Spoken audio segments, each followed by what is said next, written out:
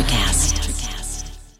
Another day is here, and you're ready for it. What to wear? Check. Breakfast, lunch, and dinner? Check.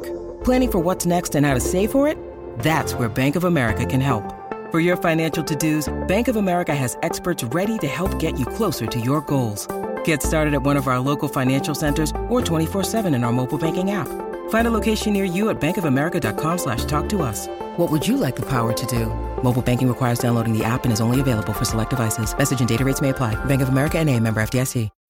When you need mealtime inspiration, it's worth shopping Kroger, where you'll find over 30,000 mouth-watering choices that excite your inner foodie. And no matter what tasty choice you make, you'll enjoy our everyday low prices, plus extra ways to save, like digital coupons worth over $600 each week. You can also save up to $1 off per gallon at the pump with fuel points. More savings and more inspiring flavors make shopping Kroger worth it every time. Kroger, fresh for everyone. Fuel restrictions apply. Hold on to your butt. Come on, sucker. Let's get it on. Oh, you want to fight? You want to fight? I do not entertain hypotheticals. The world as it is vexing enough. You don't know anybody named Iris? I don't know nobody named Iris. Can I have a piece of toast? I don't give a damn what you think you are entitled to. We are changing the course of history as we see it. That is what Western demands. How could you do this to me? Really, I want to know. Why did you do that? What you feel only matters to you. Step back for 1 minute and look at the big picture. And that's all? No, not for the real fire. We offer you bond, a family that very few can understand. Help me! Help you. And don't do drugs. Or whatever movies with Wesley and Iris.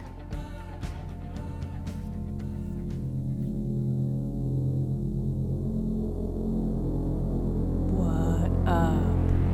Boom, boom. And welcome Boom, boom.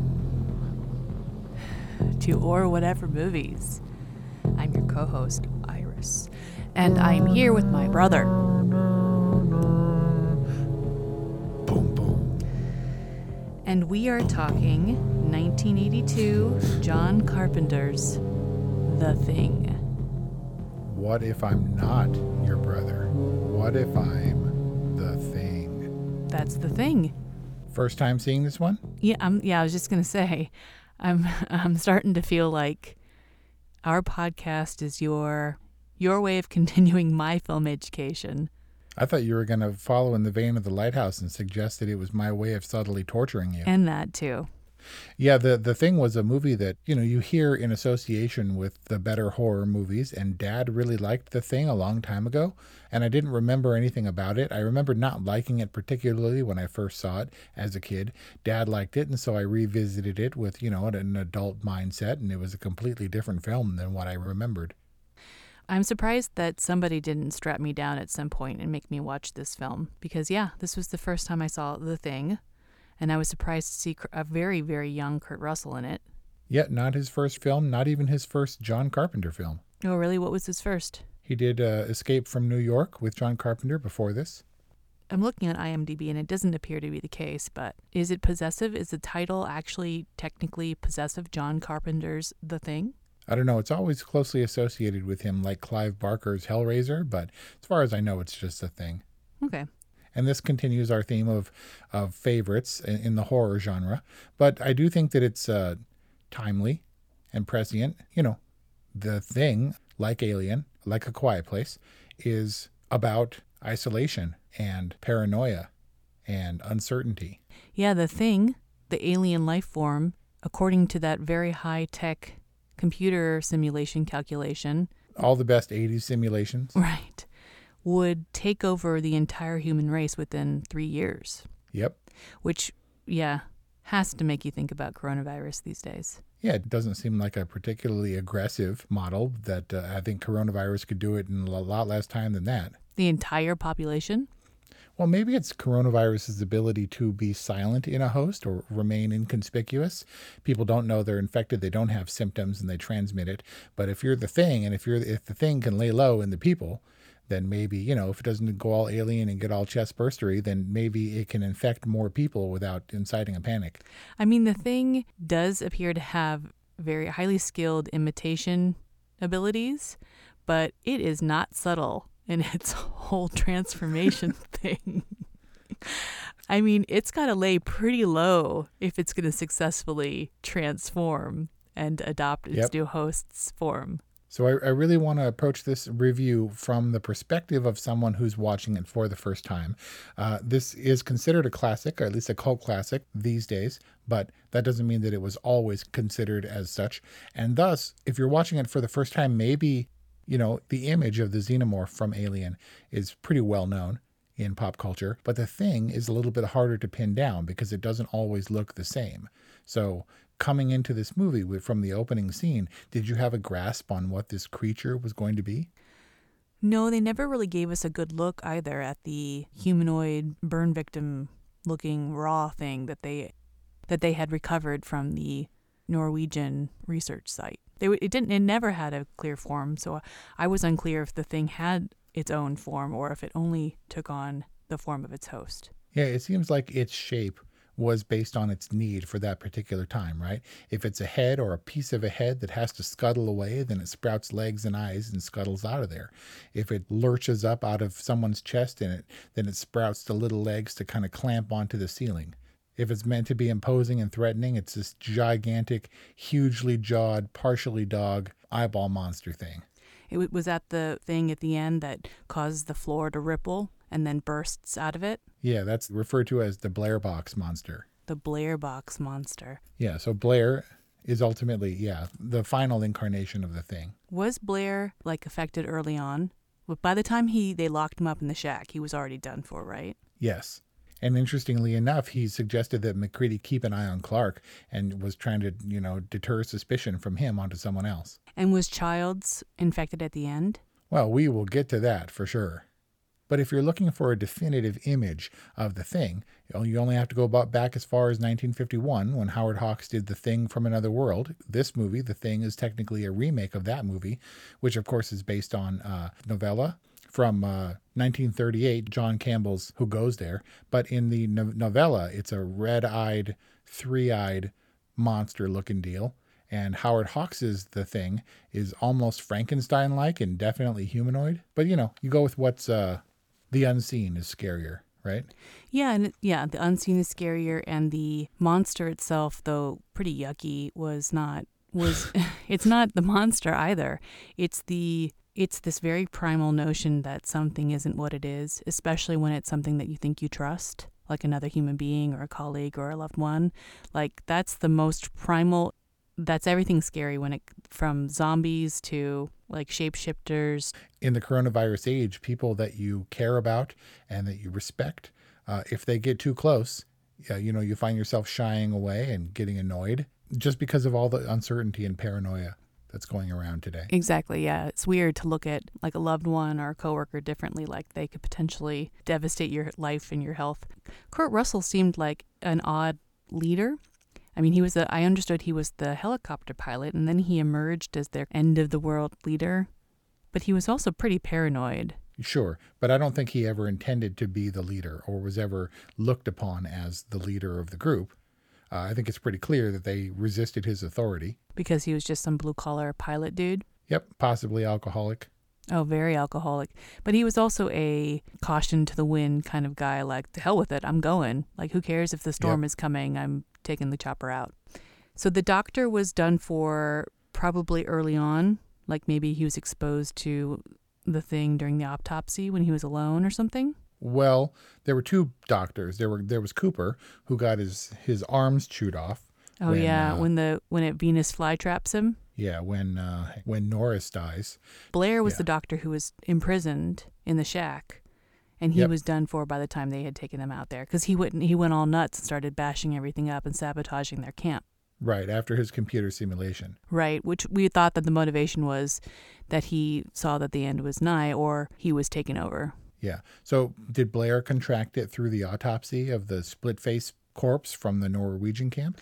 That's what I'm guessing, that he was left alone at some point and he was taken over. Yeah, but like you said, a very accurate facsimile. The thing knows how to emulate and assimilate its human hosts or whatever, or its human models. Because Wilford Brimley, when he was taken over, definitely did the 1930s gangster, copper kind of shooting with the handgun where he like lunges his hand forward with every shot.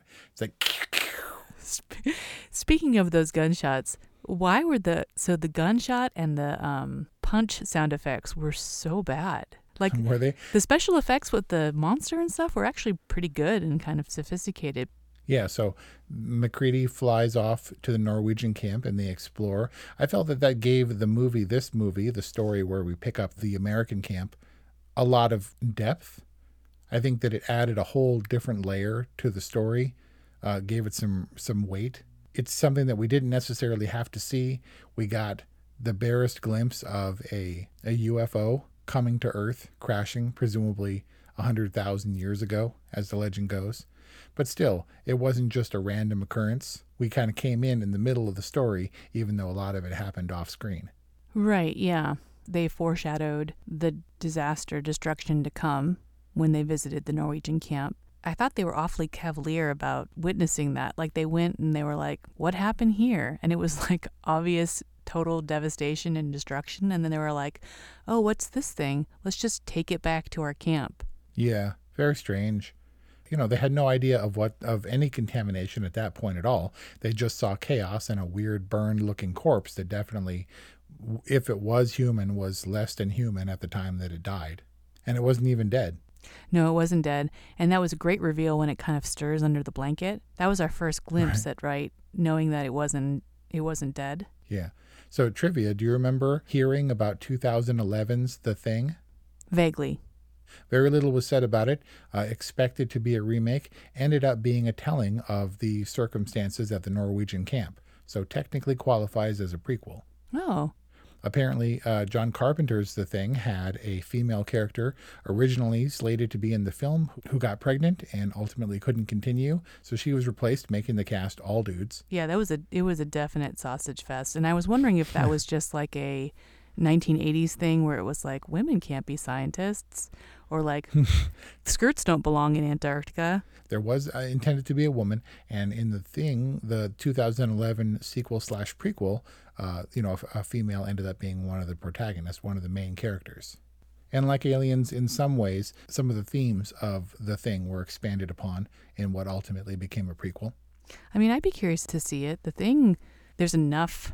It's a high enough concept that there's enough to go on where I could see it splintering off into different worlds and prequels and sequels and things like that. They definitely left it open-ended, which is, I guess, what you were getting at when you said we'd talk about Childs.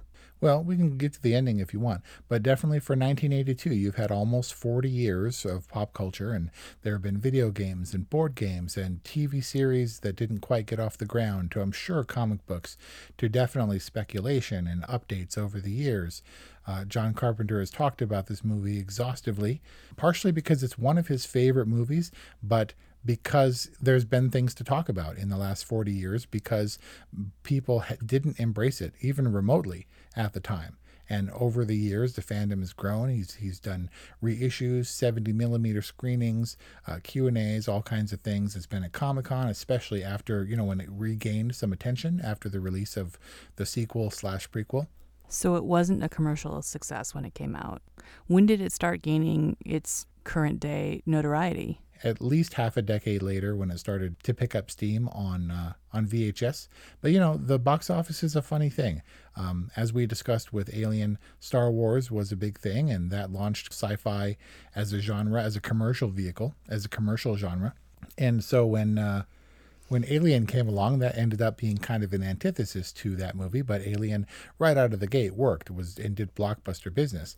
The Thing, similarly, was, in the wake of Alien, and Alien movies, were sort of all the rage. It was kind of like zombie movies were about 10 years ago. But The Thing had the unfortunate circumstance of being released just a couple of weeks after another very prominent 1982 Alien movie. Which was? E.T., the Extraterrestrial. Oh, man. People were all about the fuzzy alien at the time. E.T. wasn't fuzzy, but he was dumpy and cute and adorable, I guess. And so people were not ready for John Carpenter's The Thing. Yeah, people were totally in a different alien mood.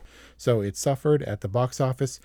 John Carpenter was really proud of it. He was not terribly surprised, I guess, when the audiences didn't show up in droves, but he was also really disappointed because the critics didn't like it at the time. What's there not to like about Kurt Russell? Well, I mean, Kurt Russell is one thing, and Kurt Russell is fine. And I think that the characters were good in this movie. I think the atmosphere and the setting were great. The tension was tremendous. The special effects were pretty decent, especially probably given the time. Definitely practically, sort of astounding, but also really gross. Pyrotechnics? Whoa. Yeah, but I definitely think also that this was the origin of real horror porn, of like gore porn. I mean, it was a little much. It was a little bit laughable. I definitely laughed out loud when they're all chained up together on the couch. And the couch like upends and like the homeboy's like bursting and they're like I still laugh about it. They're all helpless.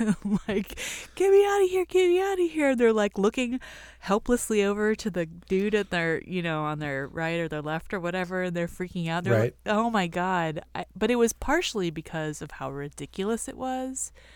Like how ridiculously gory and scary seeming it was supposed to be. But it was partially like their reactions really busted me up, and that was probably not the response that the filmmakers wanted to elicit, but I don't know, I found that, and there was one other moment I'll remember that was really tickled me. Yeah, that scene goes on for a really long time.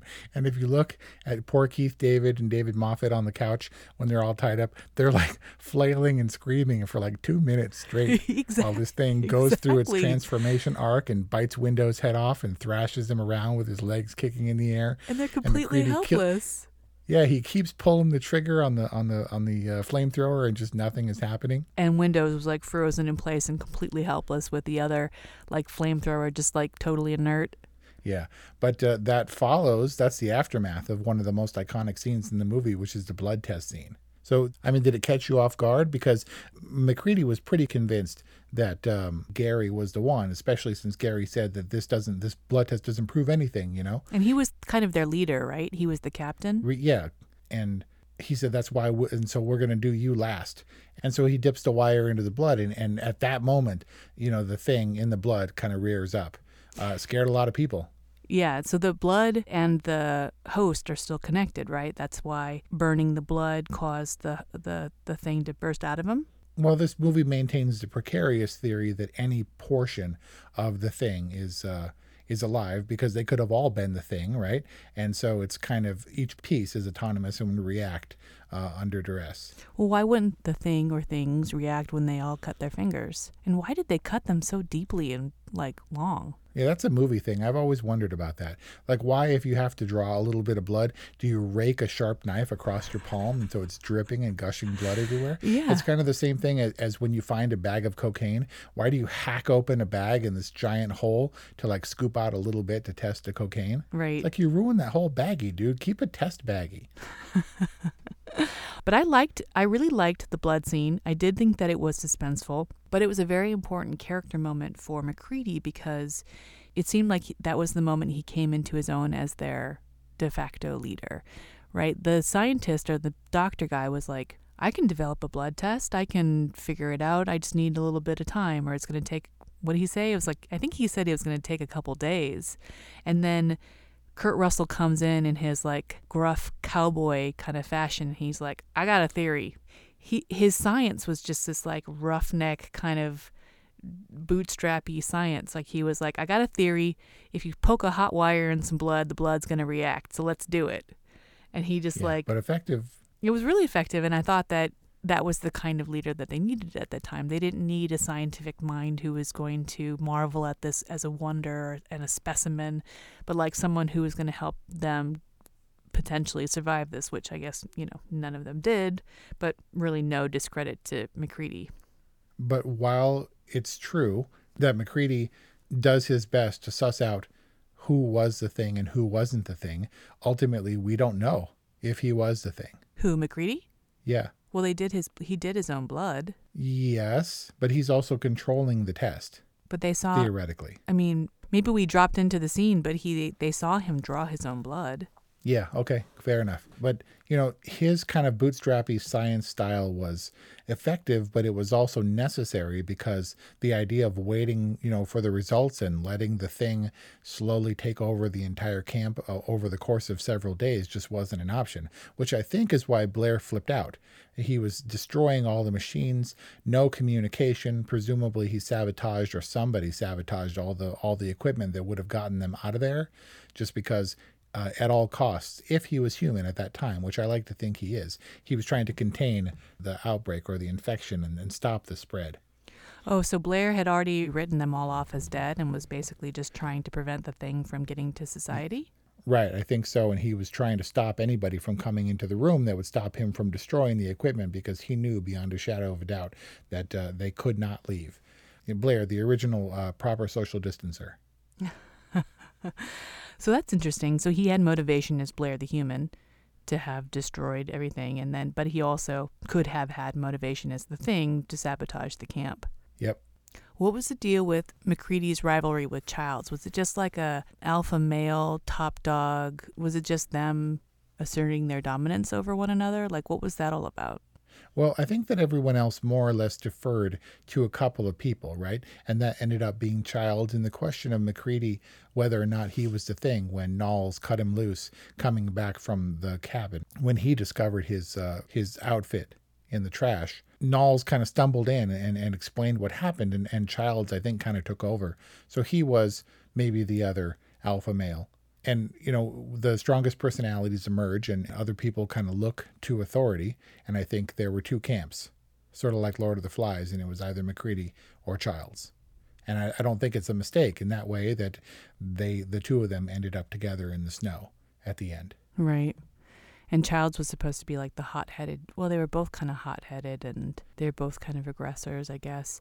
So do you think...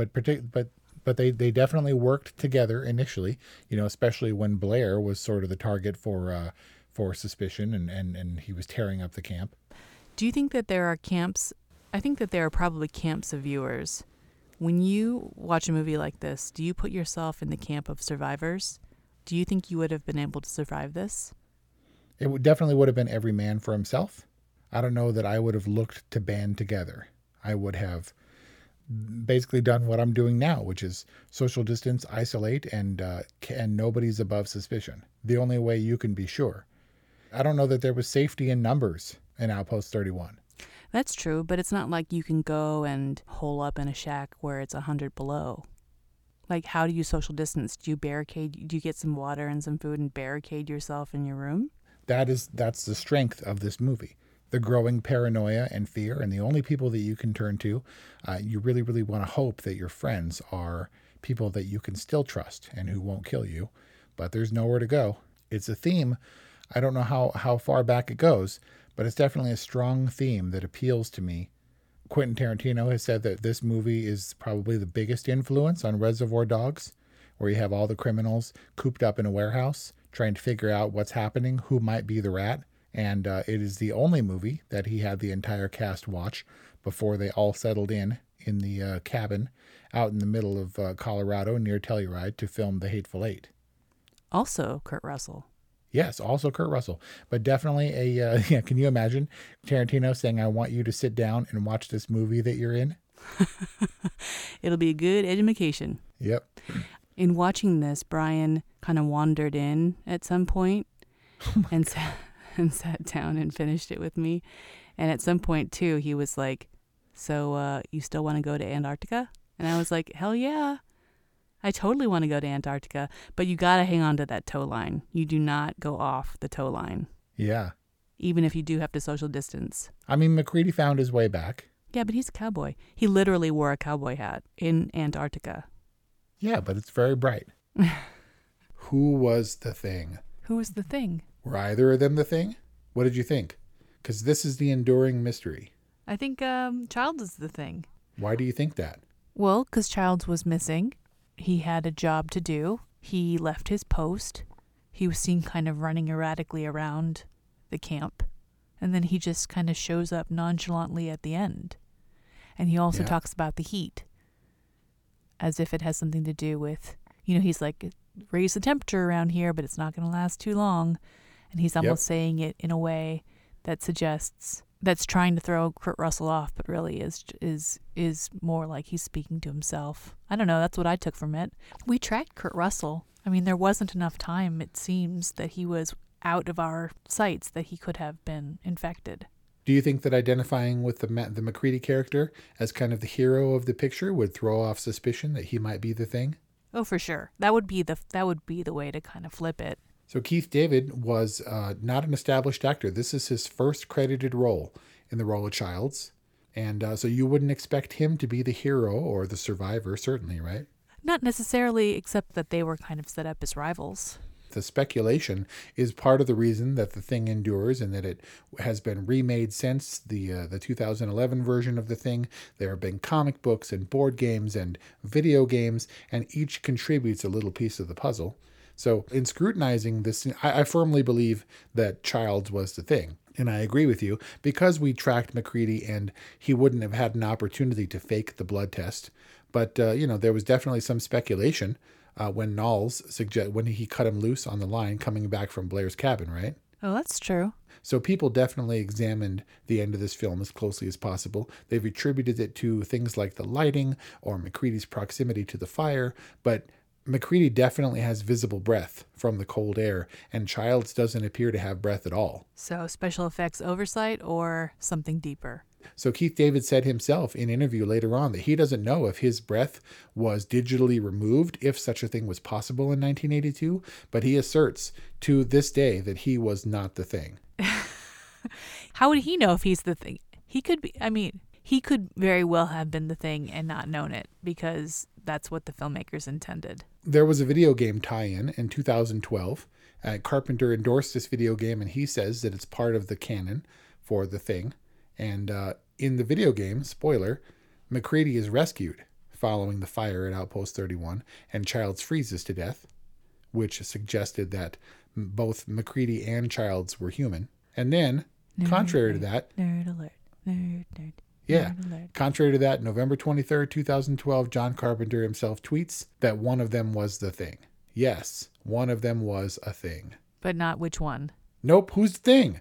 Because both Keith David and Kurt Russell have definitively stated that they are not the Thing. Well, and put it on the other person. I mean, it certainly adds to the lore, but what's the point? I mean, does it make a material difference to you? Does it help you sleep at night if you know who the Thing is and who's not the Thing? I need to know who the Thing is. It's every difference in the world, because if neither of them was the Thing, if they were both human, if MacReady was rescued and Childs freezes to death, then all is well with the world. And that Blair's plan, when he started shooting up all the equipment and was threatening everybody, was that the Thing remain contained, that it never get out, that it doesn't populate the whole world in 3 weeks' time or whatever, right? Okay. If either of those guys was the Thing and they froze to death, then it would just lie dormant until someone came to relieve them in the springtime, and it was able to find a new host that wasn't quite so temperamental. Who was the Thing? So, what is your overall impression of the Thing? I enjoyed it. I suppose your review helps me appreciate it, although it wouldn't have changed my opinion on it. It's a good movie. It was enjoyable. It is enduring, and it fit maybe it pre-tropes or whatever, but it feels like it fits the bill of a good 80s horror film. Like gory, kind of cheesy, laugh out loud moments, some good old Kurt Russell, and it was just enjoyable. It lacks the sophistication, I think, that Alien had somehow. I think that's as succinctly and accurately as you can put it, right?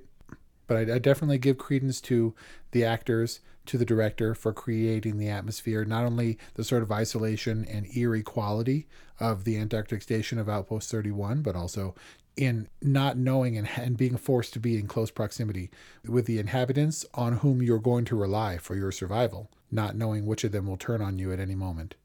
So totally. I really, really like this movie. Kelly's not a huge fan. She watched it, but I think she gets hung up on the grossness and the unpleasant aspect of the thing. And I think that kind of misses the point. I think this may have been a more successful movie if it wasn't so go-for-broke gory. All right, I'm going to save you from yourself. This was officially our case study on The Thing, a case study in special effects, gore, and 1980s sci-fi filmmaking. I didn't even give my rating. I think you need to make your master's thesis on The Thing, and it should be called Totally. Totally. How many times have you seen it? Probably 12 times. So there you have it. If you want to hear Wes nerd out about your movie favorite, give us a call. Send us an email. Let us know what it might be. 818-835-0473 or whatevermovies@gmail.com. Thanks again for listening, and we'll see you next time. Have you ever wondered what actually happens in Congress every day?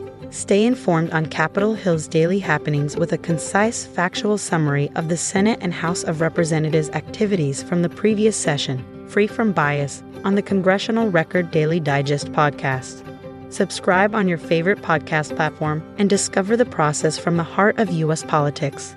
The Congressional Record Daily Digest, an Electricast production. Electricast. Hi, I'm Mark. And I'm Peter. We're the founders of Electricast Media, bringing you great podcasts like Nightmare Road Stories, Tech Talk Revolution, and Bodacious Minds. Electricast networks include Ruby for female empowerment, the Best Business Network, and GPN for geopolitics. We built this company to create community and amplify diverse voices, and we really appreciate your support. So, keep listening to Electricast podcasts and hear the culture. Electricast. Electricast.